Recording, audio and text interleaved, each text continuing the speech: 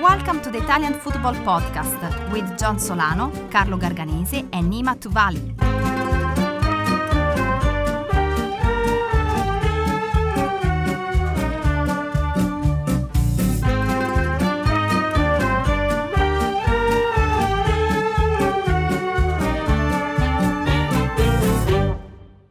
Hello everybody and welcome to another episode of the Italian Football Podcast. I'm Carlo Garganese, joined as always by Nima Tuvali. So there we have it, the last Serie A match day before the World Cup break is done. Another thrilling weekend of action, 3 huge matches, Atalanta versus Inter, Milan, Fiorentina, Juventus, Lazio, and also a record-breaking Napoli. Lots and lots to talk about today. For all our first-time listeners, though, this is our weekly episode, which we do every Monday, reviewing the weekend Serie A action and all of the biggest talking points in Italian football. If you want to support the Italian Football Podcast and receive all of our content throughout the week, including a weekly Q&A episode every Tuesday, where we answer all the questions sent in from our patrons, plus the weekly Thursday midweek review show, plus interviews, post-match reaction, and much, much more, then go to patreon.com/TIFP and you can become a subscriber for just $2.99 a month plus VAT. That's patreon.com/TIFP. Okay, let's get straight into all the weekend action right now. Okay, we'll start off with the Serie A leaders, Napoli, who finished the year with yet another win. 11 wins in a row now. They beat Udinese 3-2, a lot closer in the end than it seemed like it was going to be. They raced into a 3-goal lead and it seemed like it was all over, but Udinese made it a little bit of a nervy finish with 2 quick-fire goals with around 10 minutes or so to go. But no, yeah, Napoli, they just keep on going. They now have the all-time record, Serie A record in their sights, which was Inter's 17-match winning run under Roberto Mancini. Napoli are only 6 away now from that, and they're now 8 points clear, or still 8 points clear over Milan. It could have been more, actually. And they just keep going. Victor Osimhen, sensational again. Headed home the opener. Wonderful back heel for a brilliant team move for Zielinski's goal. Third goal from Elmas, who's come in fantastically on the left wing in the absence of Kvaratskhelia. They won their last 3 games without Kvaratskhelia. What a position Napoli find themselves in, Nema, with the World Cup break now here. Oh, it's unbelievable. I mean, it's a new club record, 11 Serie A wins in a row. That puts them, if I'm not, I mean, obviously Inter 17, Mancini, then Juventus on 15. Actually, no, Napoli have 13 consecutive wins over seasons. In 2016-17 over to 2017-18, they've won 13 games in a row, but in one season 11 wins in a row is a new record. But yeah, regardless, it's astonishing. But I wonder how much longer they can go, because first of all, it's the break, but then you also have Inter immediately afterwards, and they play Juve and Roma and all that. But we're going to get to all that as well. But no, it is an astonishing record. I mean, when you win 11 games in a row, and you're top of the Serie A 8 points clear, you win your Champions League group by mopping the floor with Liverpool. You're a good side. You really are a good side, and I think one of the main reasons for that is also because he has players who individually are outstanding, but also work perfectly in the system, such as Victor Osimhen. He is without a doubt the best number 9 in the Serie A right now, isn't he? I mean, we've said it. I know I've said it that I think his talent is talents wise, he's the best in the Serie A for a few seasons. But now he's also starting to play like it. Another sensational game. And the goals they can score in so many different ways. whether it's the individual brilliance, Elmas, of course, the squad player scoring one of the most brilliant goals of the season, Zielinski's second goal, and Osimhen. He's just a constant pain in the neck of every defender who he goes up against. It's so impressive. But then we have to say that Udinese weren't very good, even though they scored twice, making it a bit of more of a contest. But I was not impressed by Udinese, who I think are kind of regressing to the mean. Yeah, we've said a lot about Osimhen. I mean, top scorer in Serie A this season. But I do want to single out Zielinski because his second goal was absolutely brilliant. I mean, that's barely even a quarter chance, and he just cuts inside, whips around a curler into the top corner. His numbers this season are amazing. He has the same number of goal contributions, 13, already this season. We're in the middle of November, that he had for the entirety of last season. 6 goals, 7 assists.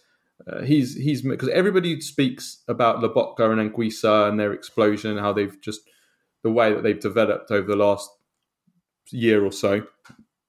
But Zielinski is probably out of the 3 in midfield isn't spoken about so much because he's kind of been there at Napoli for quite a while and he's almost taken for granted, isn't he? But even he has moved on to an even higher level, and I've never seen Zielinski play as well or as consistently well as he has this season. And some of the things that he's doing, like that second goal against Udinese, I mean, that's just world class. I mean, that's a world class. Yeah, that's world class. I was going to say that's world class. I mean, can't we say that of so many of exactly what you just said? Copy paste when you're talking about Anguissa, when you're talking about Lobotka, when you're talking about Elmas, when you're talking. I mean, you can go on and on and on and on. Yeah. Even Juan Jesus is playing better than he's ever done in his career. No, for sure. I mean, if you're picking the Serie A team this season, and we're going to have an episode coming specifically where we are going to do our let's say mid-season awards. I know it's 15 games. We're still 3-4 games short of the mid-season, but it's the mid-season break now. We are going to do that. I mean, you could quite easily pick an entire Napoli team, pretty much. I mean, that's how good almost every single outfield player has been that good. That I mean, even the goalkeeper's been pretty good, except for the odd 1 or 2 games where he was shaky. So I mean, they've all been brilliant, and the players that have come in. I mean, Kvaratskhelia has been out for the last 3 games, and Elmas. I mean, who would have thought? And this is where Spalletti as well, the coach, everything that he has touched has turned to gold this season. I mean, who would have thought to replace Kvaratskhelia, a winger who stays very, very wide, and replace him with Elmas, who is more of an attacking midfielder, more of a central attacking midfielder naturally, I would say, and plays him in the left as a left winger, more of an inverted left winger who comes in and cuts in. Yeah. But nevertheless, who would have thought, of all the players, you'd have thought, well, maybe you play Raspadori there, maybe do you know what I mean? And he plays Elmas there. Yeah, exactly. Or even move Lozano over to the other side. Yeah. But, he plays Elmas there, and he scored, didn't he, the winner against Atalanta, which was crucial. And then again in this game, he was brilliant again. He got the goal, the assist for the first goal with a brilliant cross for Osimhen, and then he scored another goal, the third goal here as well. And again, it's just another example of Spalletti's record of not only rehabilitating players, but also reinventing players. And there was an interview that went about last week. I think it was Borja Valero, former Inter player, who said that Spalletti was the first person to make Cancelo into a left back at Inter, and Cancelo refused to play there. And now we see Cancelo becoming one of the best left backs in the world at Manchester City under Pep Guardiola. But Spalletti was the first person to see that he could reinvent Cancelo into a left back. So again, it's just another example of Spalletti and what an incredible job that he's doing. That everything that he's doing is working. It's working out this season.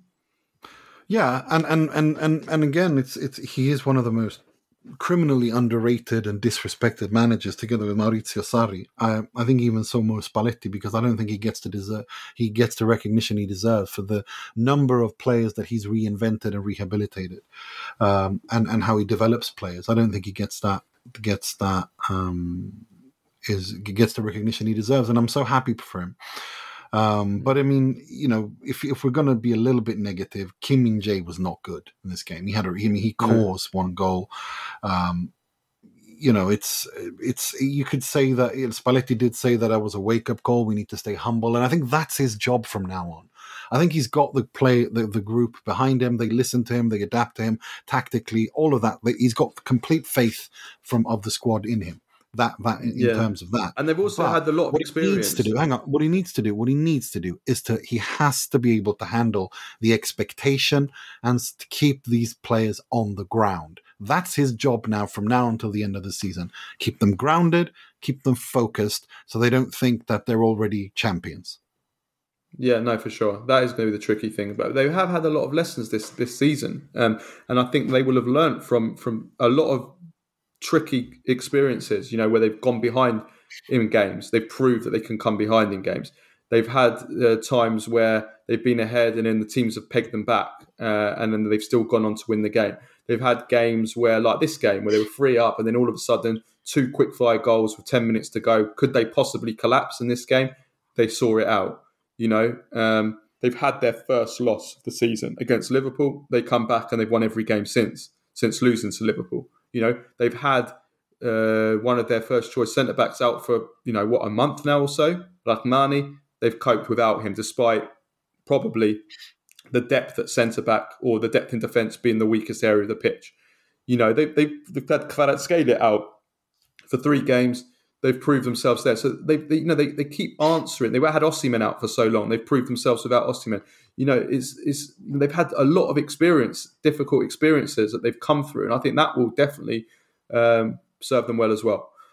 What I do want to ask though is Aurelio De Laurentiis, the Napoli president, he tweeted after the game that this is Napoli's best team ever under him. Best team since he bought the club in, was it 2004 when he bought them? When they were when they went bankrupt. Yeah. And, he brought them up through the divisions and back to, and he says this is the greatest ever Napoli team. Now, let's have a look then. So I've picked out a few great Napoli teams from the past. So I'll start with 2011, 2012.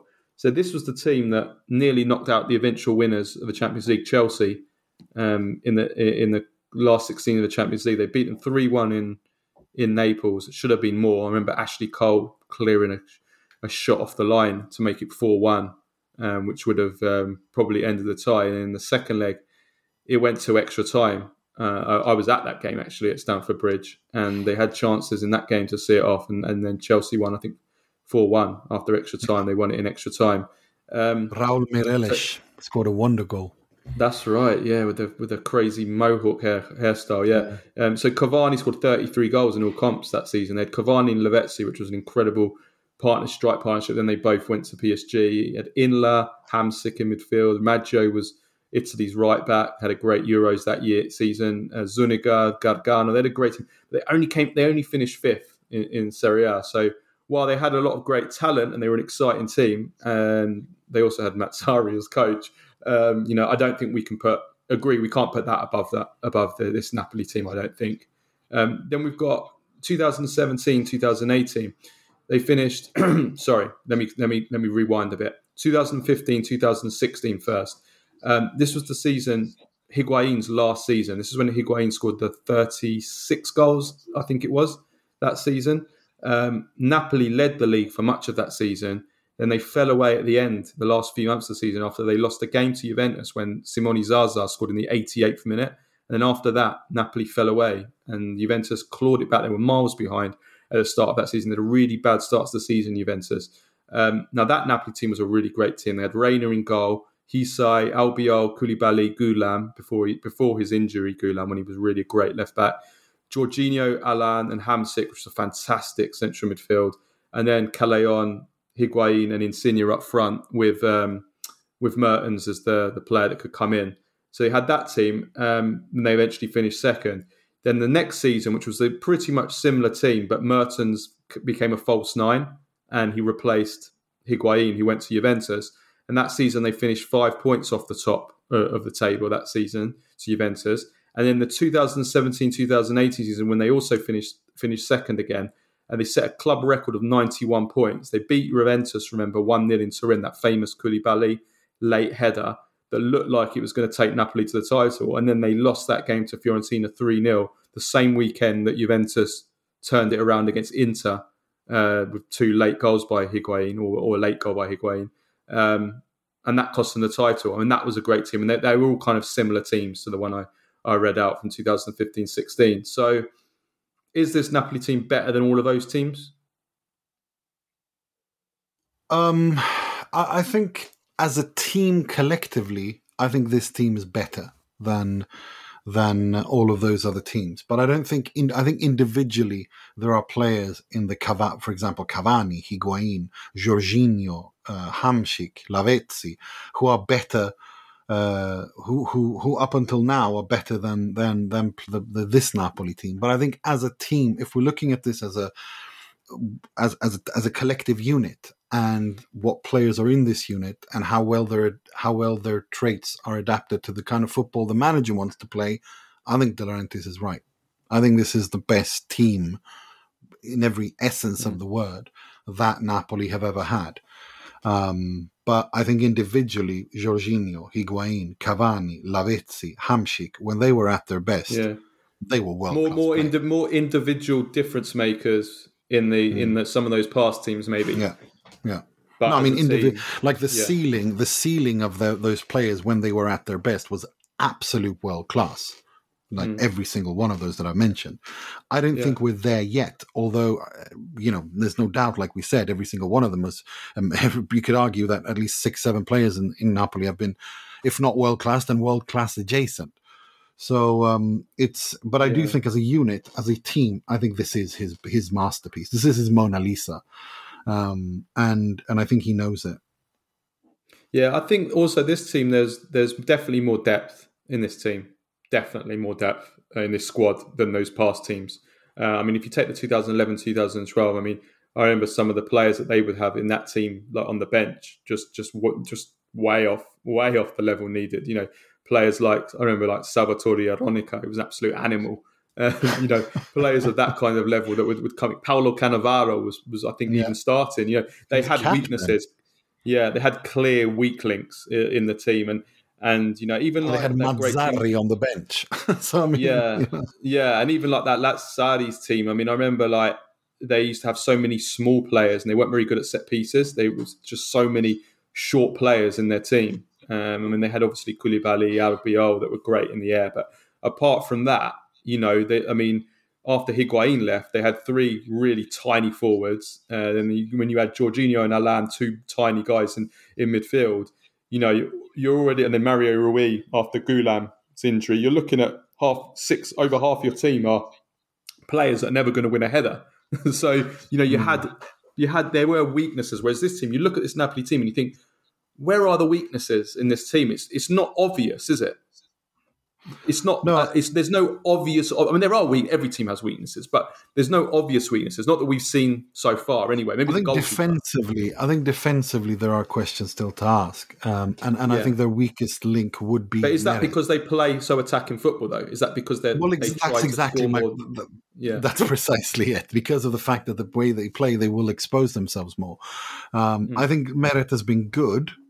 So far, but I do still think that he is their weakest link. That doesn't mean that he is a weakness as such, but he is their weakest link, no doubt about that. I mean, had they brought in Keylor Navas, they wouldn't have had any weaknesses at all, I think. But I mean, they decided. I kind of I said it in our review, Mercato review earlier in the season. I understand why they went with Meret, because it was now or never with Meret. Either you give him a chance or you don't. It's a bit of a risk and gamble, but so far it's paid off, so you can't really say anything. Yeah, for sure. Okay, let's move on from Napoli. As I said, 8 points clear at the top of the table from Milan, but it very, very nearly was 10 points because it took another injury time goal, the second weekend in a row for Milan to score deep into injury time. A very fortuitous goal, let's be honest. Shocker once again from Terracciano in goal. Milenkovic not too much better. Milenkovic got the own goal, so that Milan won 2-1. But Terracciano, this is the second time in a row at the San Siro, the second season in a row where he gifts Milan a goal. I mean, he did the same thing when he assisted Rafael Leao a couple of months ago when the game was at goal, when it was scoreless. He assisted him. He hits the ball out, passes him to him, and Leao scores. And then whatever the hell he was doing yesterday, it was shocking. It was genuinely shocking. I don't understand what he's doing. I really don't. And I don't understand how he dare complain that he wanted a free kick for it. Yeah, no, I think that was just desperation. That was desperation. But I mean, Milan did get a little bit lucky though, didn't they? Let's be honest in this game, because I thought if you take away that the goal that Milan scored, the goal from Rafael Leao, Fiorentina were totally dominated the first half. I mean, Milan couldn't even get out of their half for long periods of that first half, and Fiorentina did everything that Vincenzo Italiano teams do so well, and which is why I really want to see Italiano at a bigger club, because the way that he presses teams and doesn't let them out, and the way that he gets his teams keeping the ball, and even teams, a team at the level of Fiorentina, who I think have got lots and lots of weaknesses. I think it was just incredible what they were doing. Obviously, they're playing with confidence. They'd been on a good run. They'd won 5 in a row. But I thought Milan was so off it. They did improve in the second half. They created chances, but ultimately very lucky to win this game. And I'm sorry, and I can't believe not more people are talking about it. I thought that the Tomori foul on Icone was almost scandalous that wasn't given us a penalty. I mean, for me, it's absolute stonewall penalty. He got the player first. Watch it. He took the player's knee out. He takes the player's knee out, then got the ball after taking the player's knee out. I mean, for me, it's absolutely there's an angle where they show that there's an angle where they show that from the front, and you see that at the very least it's simultaneous, which makes it a foul.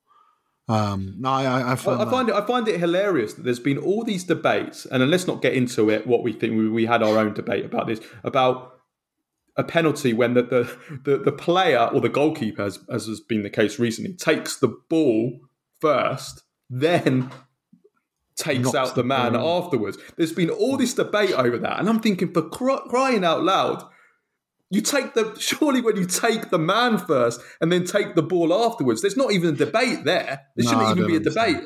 Do you know what I mean?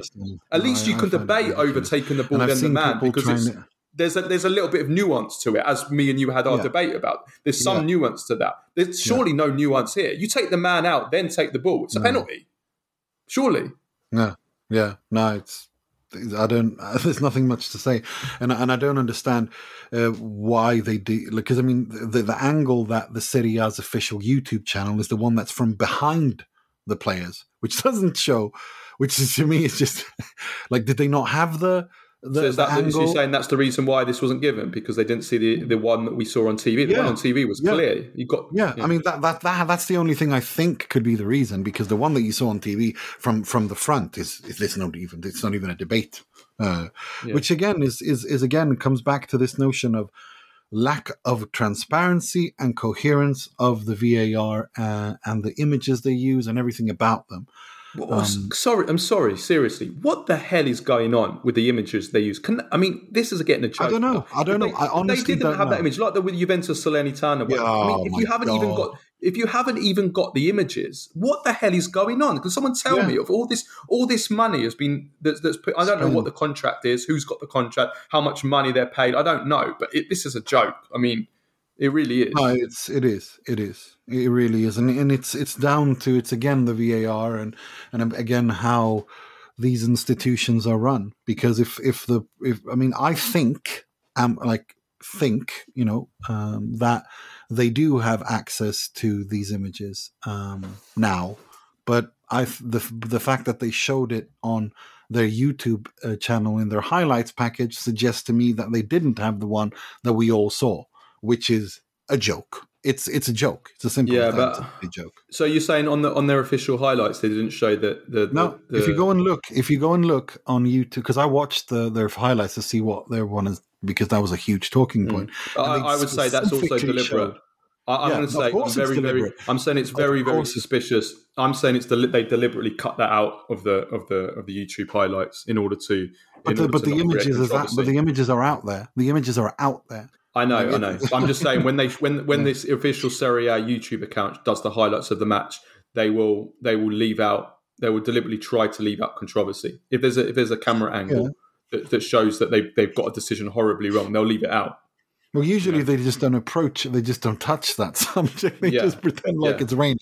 But it is what it is. But my point is simply, I mean, again, it's a weird decision. It's a strange decision, and it's the wrong decision. But it keeps Milan in the title race. It really does. But yeah, I think the break has come at the right time for Milan. Well, we've got to say that Tomori had a goal line save. That was brilliant. Yeah. Was absolutely brilliant. So he did have a good game. He was lucky. He didn't concede a penalty, but he had a fantastic game. And I thought Serginho Dest was good when he came on as well. Yeah, he actually had a good substitution. Showed a bit of energy. Because Milan looked tired. They looked flat. They did. Giroud was like a walking mummy for most of that game. Although he did have another lovely acrobatic. He suddenly the mummy awoke right at the end with this incredible bicycle kick that went just wide just before they got the winner. I think Leao's miss. We have to. I mean, that's a shocking miss. I thought he had put these kinds of misses behind him. Because that's the kind of thing he used to do before last season when he had this salto di qualità, the raising the level of quality that he's taken the step. Yeah. But that was shocking, absolutely shocking. Yeah. No, my dad I was watching it with my dad actually, and when he did that, because he had a bet on Milan winning, he just went berserk. He goes, "Who is this donkey?" And I go, "Well, he was Serie A Player of the Year last season." He got it. Your dad. Yeah. Okay, let's move on to Juventus Lazio. So Juventus make it 6 wins in a row, 3-0 win over Lazio. Probably Juventus's most emphatic performance of the season, I would say. So Allegri was a dead man walking just a couple of weeks ago, really. What has changed for Allegri, Nima? I think it's a number of things. First of all, he's playing with the same structure and the same lineup, and he's got the balance right. The 3-5-2 with Kostic on that left wing, a strong central line. Fagioli's been an absolute revelation. Rabiot, I think, is the symbol of this Allegri 2.0 Juve. And everything is just clicked. It's all come together. And everyone is taking responsibilities when the big names haven't been there. When the Di Marias, the Vlahovics, the Pogbas, all these Paredes, etc., when they're not there, everyone else is taking responsibility, and it's all just come together, and it's so impressive. It feels like you could have played that game for 4 hours and Lazio would never have scored a goal. Yes, Lazio were without Zaccagni, were without Ciro Immobile, and so on, but still, they're a good side, and Juve just dismissed them, just brushed them off. This looked like this had this air, this ruthless Allegri Juve air about them. That when his teams just go in there and win, and just ruthlessly win, and just dominate teams by their ruthlessness and just break teams mentally. I think the first goal was, of course, a howler by Provedel.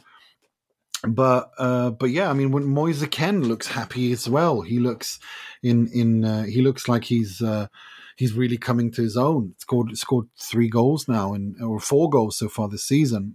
He scored again, scored a brace. But no, it's all coming together. And I mean, as I said, I've said consistently that if Juve are out of the top 4 when the World Cup break comes, then I think Allegri will resign. Well, they're not out of the top 4. They're comfortably in third, a point ahead of Inter, 2 points behind Milan. They're very much in the top 4 race. And I think the top four race is becoming the top four that we all predicted would be there. It's Napoli, Inter, Milan, Juve, and that's where they are. And I think Kostic, above all, the fact that they're getting as much out of him as they can by playing him as a wing back, just shows everything. He's been their most impressive player, I think, during all of these 6 wins. Yeah, a few things to say here. I mean, first of all, I agree with you. I think that the top four is now kind of developing a little bit into the top four that we would expect it to be before the start of the season. No, we all said it. As I just said it, we all tipped it to be that top four. Yeah.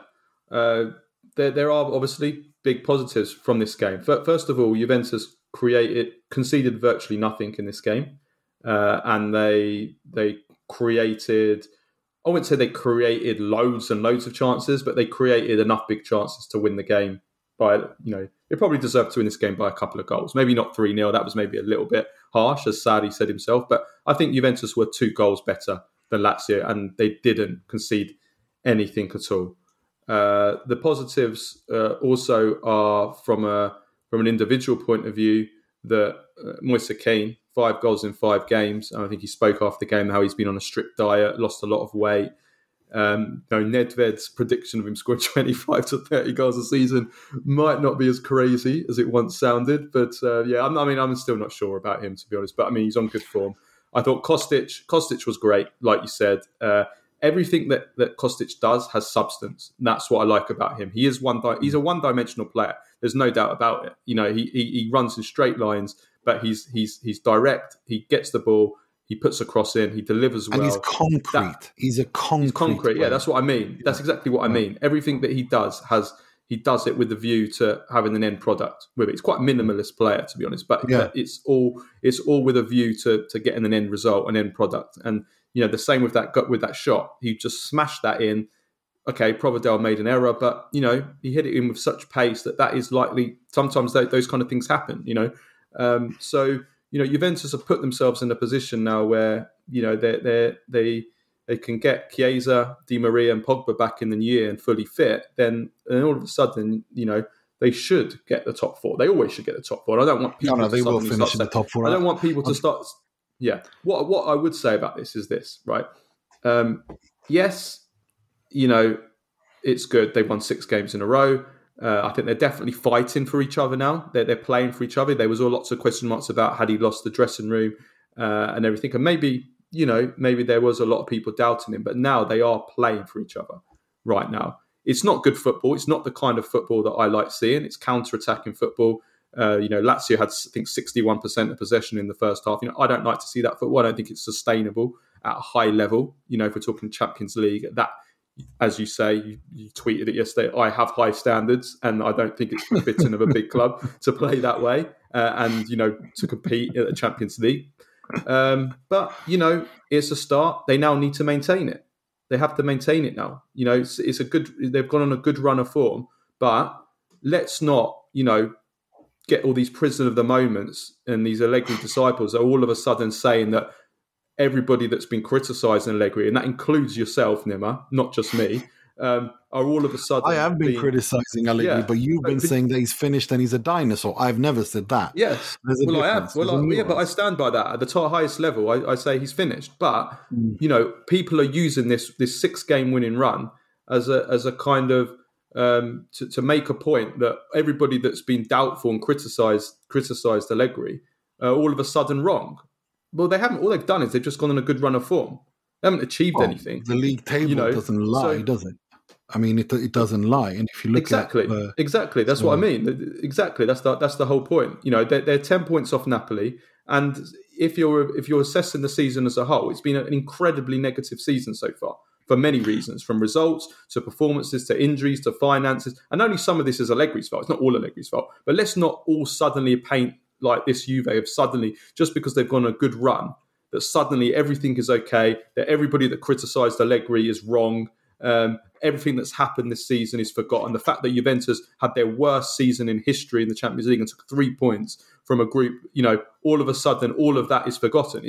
So far, it's been an incredibly negative season for Juventus. They're on a good run, great, fantastic. They have to continue that if they're going to salvage the season. I think Juve's season is very reminiscent of Inter so far, and that is that they've had their crises and they've been at times absolutely dreadful, but they're still 31 points. They're in the top 4. Inter had a great Champions League group stage. Juventus did not. I'd say that's where the differences are between them. They're both in contention for top 4. I still think that a Scudetto run might be a little bit out of both of their hands, but you never know, because as we said, you go into January, you Inter host Napoli, 2 games, a week or so afterwards. Juve play Napoli, and then Napoli play Roma.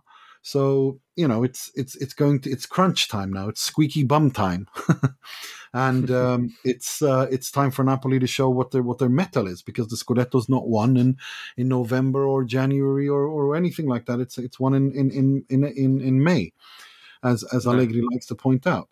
So absolutely. But it was a good game. It was, for me, it was Juventus' best performance of the season. By far. I can't. Even though I put a big but in terms of the season as a whole, I can't really put that much of a but on this game. I thought Juventus, if we look at it, the cold hard facts, Juventus created enough chances to win this game, and they conceded nothing at all defensively. Whether you appreciate how they brought that about is another thing altogether. But the cold hard facts is that Juventus created lots and conceded nothing. And if they do that every game, you can't complain. That's what I want to say. The difference is that if you watch Juventus, in midweek, they were awful and they won 1-0 against Verona. They were also, I say it again, lucky to beat Inter last week. They were brilliant in the game against Empoli. But during this 6-game run, probably half of the games they've played well in and deserved to win, and the other half they've been a little bit fortunate. So this game in particular, they were deserved winners by it was a bad day for Lazio. It was a bad day for Lazio, but they still have, again, if we look at the season as a whole, they're still in the top 4. They've overachieved. Sarri's done an incredible job. Okay, Europa League aside, which was poor, which was bad. But even in this game, I thought their top players performed bad. I think SMS was taken out of the game completely. And Providel, who we've praised so much in this pod, made 2 bad mistakes for both goals. He made mistakes, absolutely for 2 of the goals, especially the opening goal. It was just shocking what he was doing. Yeah. Sergej Milinkovic-Savic again against Juve. He always seems to disappear against. not always, but most games, he seems to disappear, and especially against Allegri's Juve, he seems to really struggle.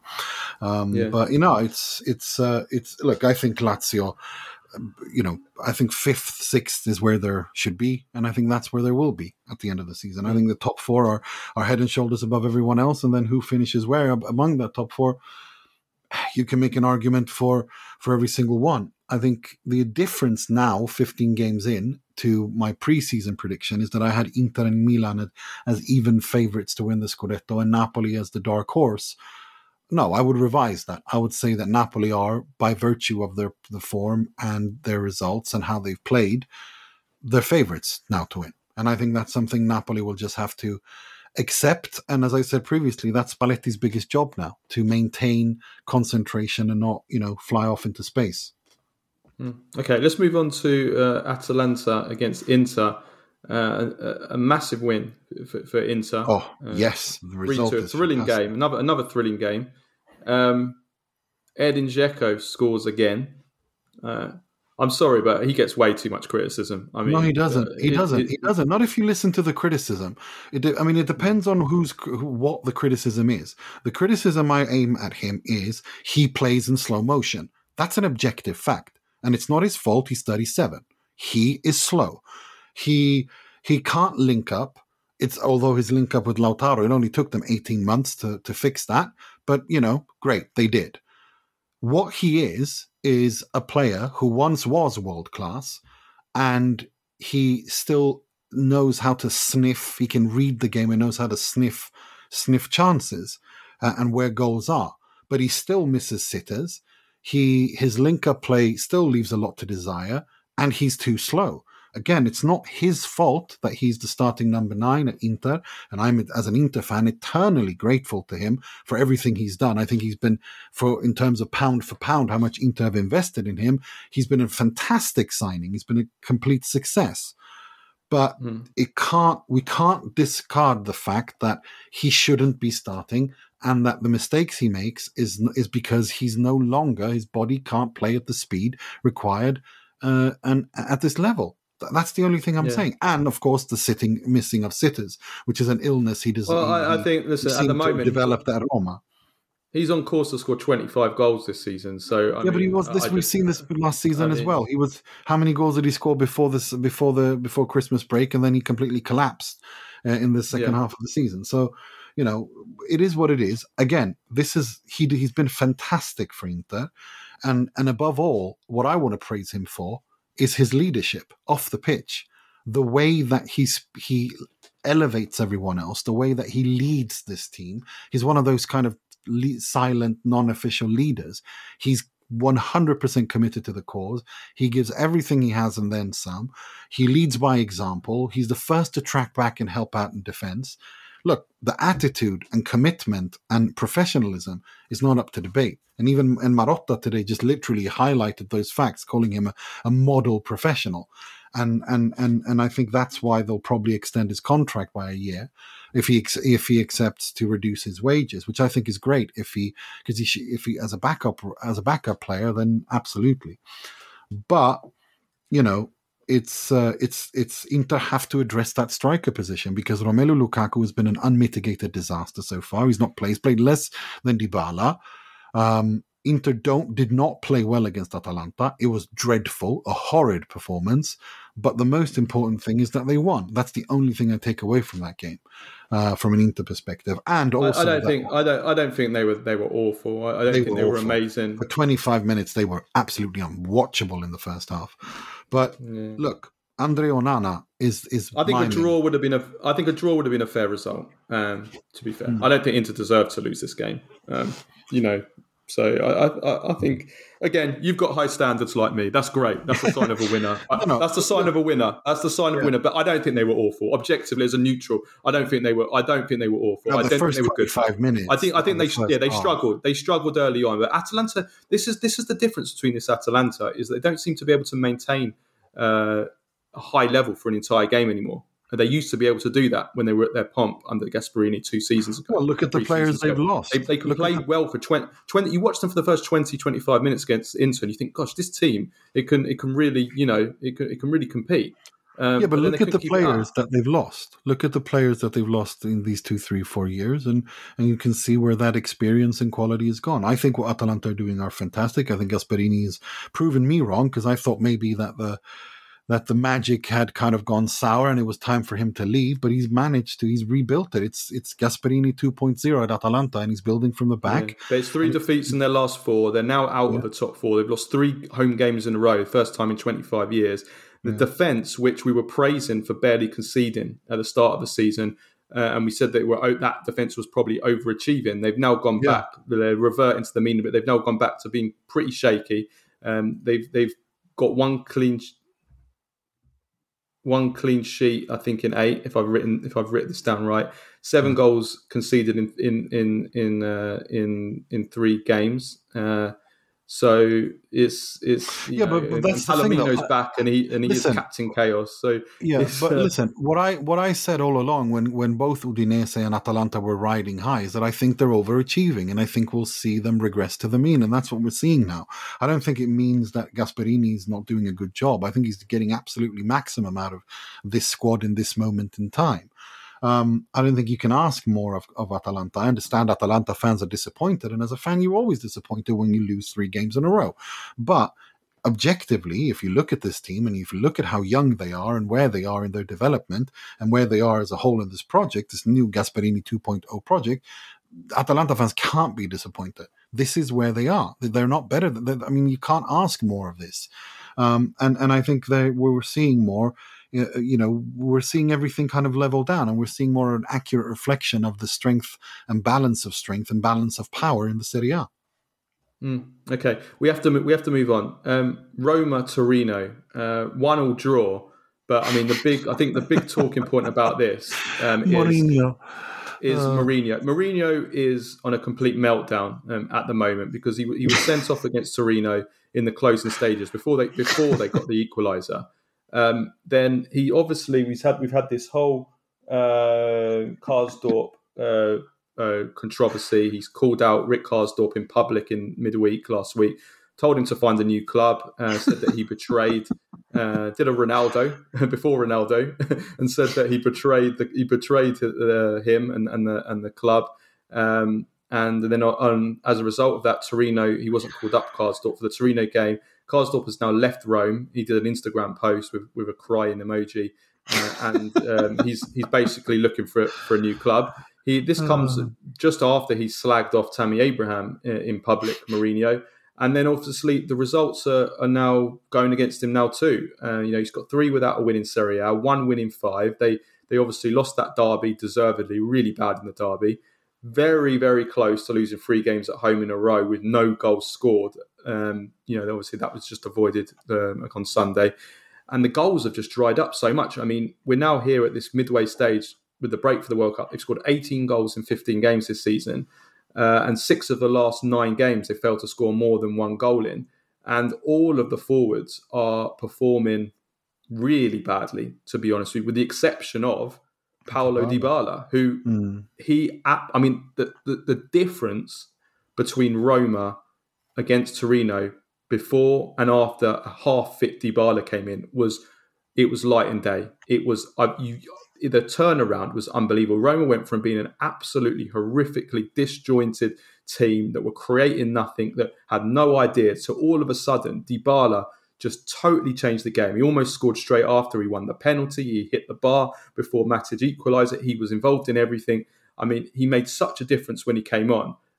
But I mean, is this just same old Mourinho that we're seeing the beginning of the end? No, I understand. No, I understand why he's upset, because if you look at the stats and if you look at the chances they create and they simply can't score, well, if you don't convert, sooner you're going to drop points. You're going to lose games. And he's pissed off because he looks at that and goes, well, this is down to individual incompetence, like Belotti missing a penalty, and Tammy Abraham, being the champion of missed chances. So, he's built around these players, and the confidence he's put in them is not paying off.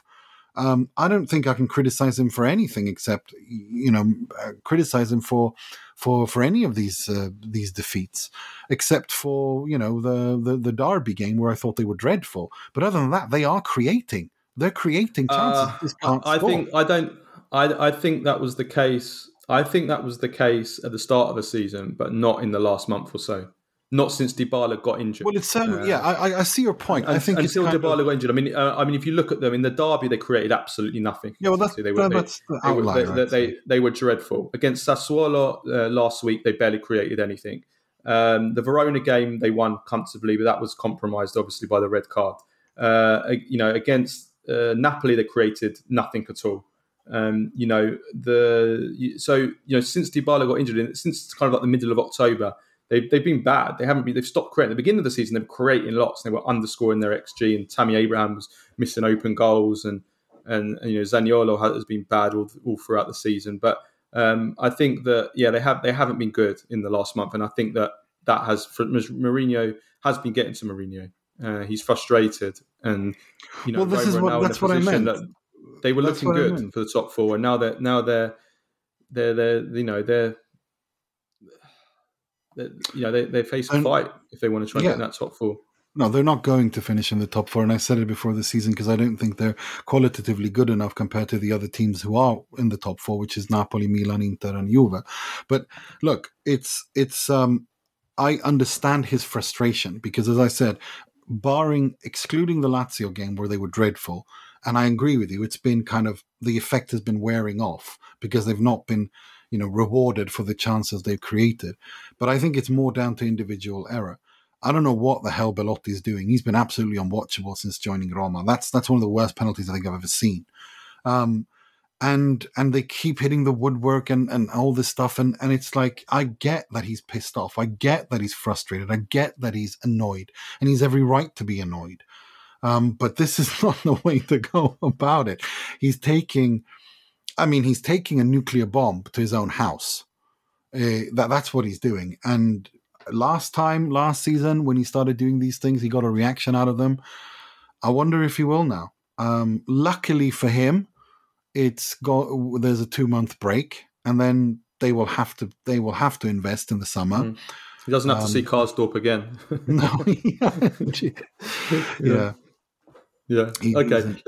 We have to move on. So I'll just go through the rest of the Serie A matches. Empoli 2, Cremonese 0, Sampdoria 0, Lecce 2. That might be the end of it for Stankovic already.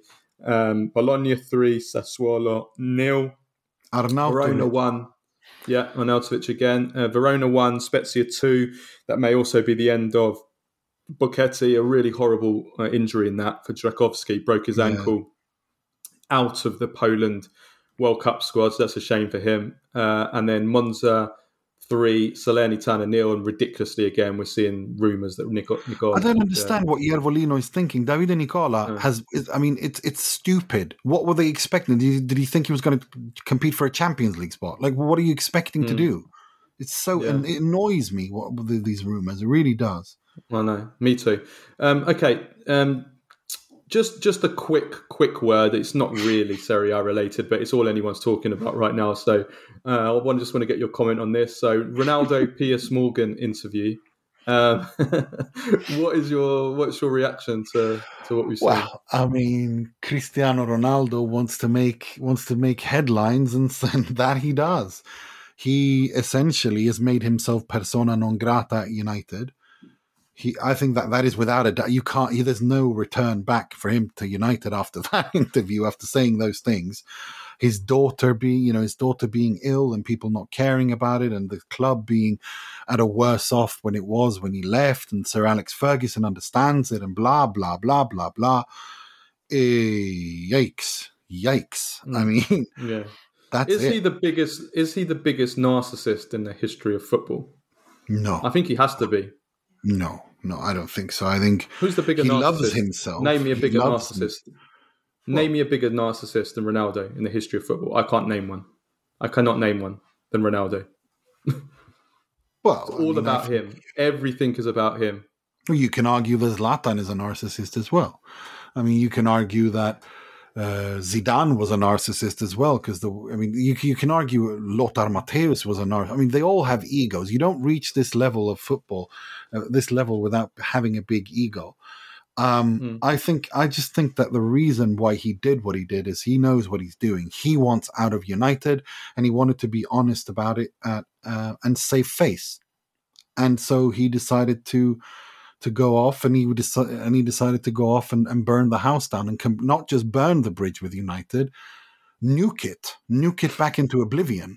There's no coming back from this. I've read quotes of it, and it's just like wow. And he decides to do it with Piers Morgan, knowing full well, because Piers Morgan is basically a fanboy, a Ronaldo fanboy, so he's not going to be getting the biggest sycophant there's ever been. Yeah, I mean, that's the most sycophantic interview that I think I've ever seen. It might. I think Piers Morgan needed it because he needed it to save his channel, because his channel's like getting. We get more listeners on our podcast than Piers Morgan. I'm being serious. That's how few he gets a few hundred. It's not just that. It's also the fact that the fact that it's the sycophantic side of it is particularly poignant, interesting, because it's Piers Morgan is a fanboy of Ronaldo. We know that. I mean, the previous interview I saw with him, Piers Morgan was praising how beautiful abs Cristiano Ronaldo had, and so on. So it is what it is, but it's quite interesting going into the World Cup that he decides to do that. I think this is because he knows that this is his last, big stage hurrah, and he's going out with a bang. I don't think it's very good for United, but I've seen that some United fans are on his side and think he did the right thing because he confirmed everything that they've been saying is wrong with the club. other United fans said, well, look, there's a different way to handle that. And he's just doing it to save his face. I think both points are valid, and I think both are true. Okay, right. Just before we finish off with Baggio and Prem Face of the Week, just Italy squad. Obviously, we will have, as we said before, we'll have a proper World Cup preview on Thursday, previewing the World Cup tournament, but also many Italy-related issues dealing with that, and Serie A issues, because there's a lot of Serie A players at the World Cup. But Italy are playing twice this week in friendlies against Albania and against Austria as a kind of a last test before the European Championship qualifiers start in March against England, the first one, isn't it, I think?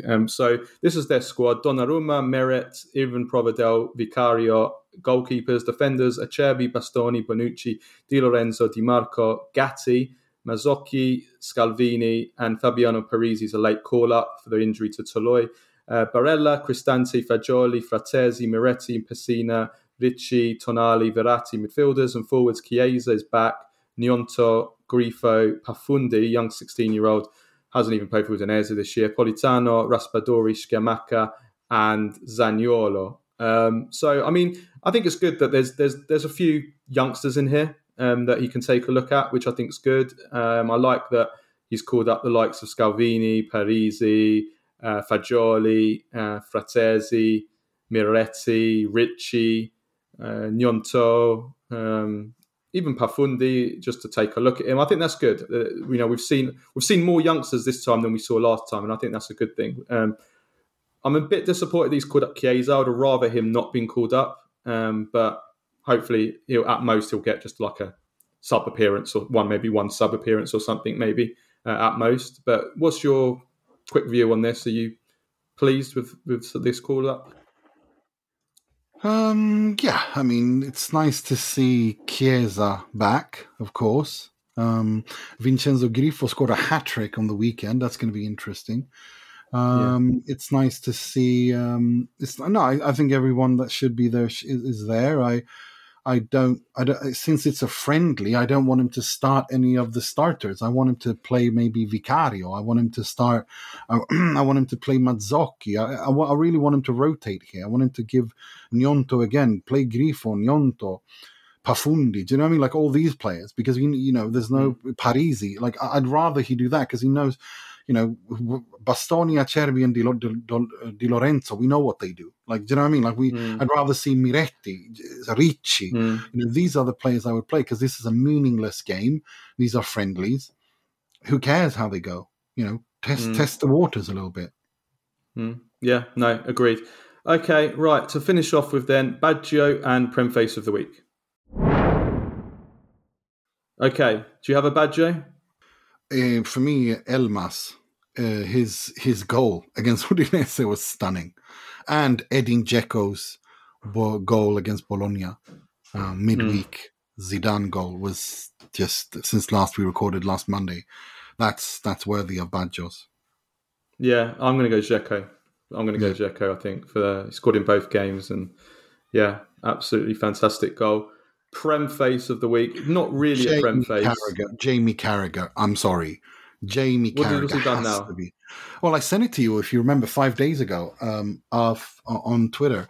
Someone said when he published his England World Cup squad on Twitter, didn't have Tomori. And someone replied to him, that lad playing at centre-back in the Champions League knockout stages, Italian champions? Yeah, bin him off for some yard dog from St. Helens. To which Jamie Carragher replies, the same fella, not fellow, who was all over the place against Chelsea twice. Yeah, I'm not taking him. Right. Yeah. It's the most disgusting thing I've seen come out of Jamie Carragher's mouth since he spat at that little kid. I can't believe I didn't know about that until you told me and I saw it. I can't believe that. I still can't believe it. No. Okay, right. That's all we have time for. Well, no, today. We have to mention the Prem Face of the chief prosecutor of the Italian FA, who's been arrested together with another 40, 50, 60 people to have been part of a drug smuggling ring, bringing marijuana and hashish into Milan. Yeah, solo in Italia. It's one of the. It literally is one of the most Italian football things ever. Though, one of the main directors in Italian football and for the Italian Refereeing Association is named in a drug smuggling ring. It explains a lot, Nima. Let's just say that. It's just absolutely bizarre and pure comedy. I'm sorry, but it is. It's beyond comedy. No, it is. But remember, innocent. Moreno. But let's remember, innocent until proven guilty and all that stuff. So it's right, He's not been convicted, but when I saw that, I was like, alrighty then. Yeah. You can join Bidon Moreno in jail. Well, maybe Bidon Moreno's out of jail now. Actually. Yeah, he's out of jail. Yeah, Byron Moreno can go and visit him. All right, okay, that's all we have time for today. Thank you, everyone, for tuning in. We will be back on Tuesday for our Q&A episode where we answer questions from all of our Patreons.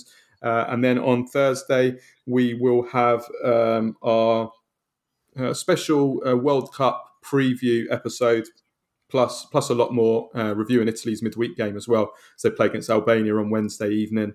And plenty more to come. We're going to be very busy during the World Cup. We've got lots of shows. We've already booked up a couple of big interviews as well during the break, which I'm sure you will love.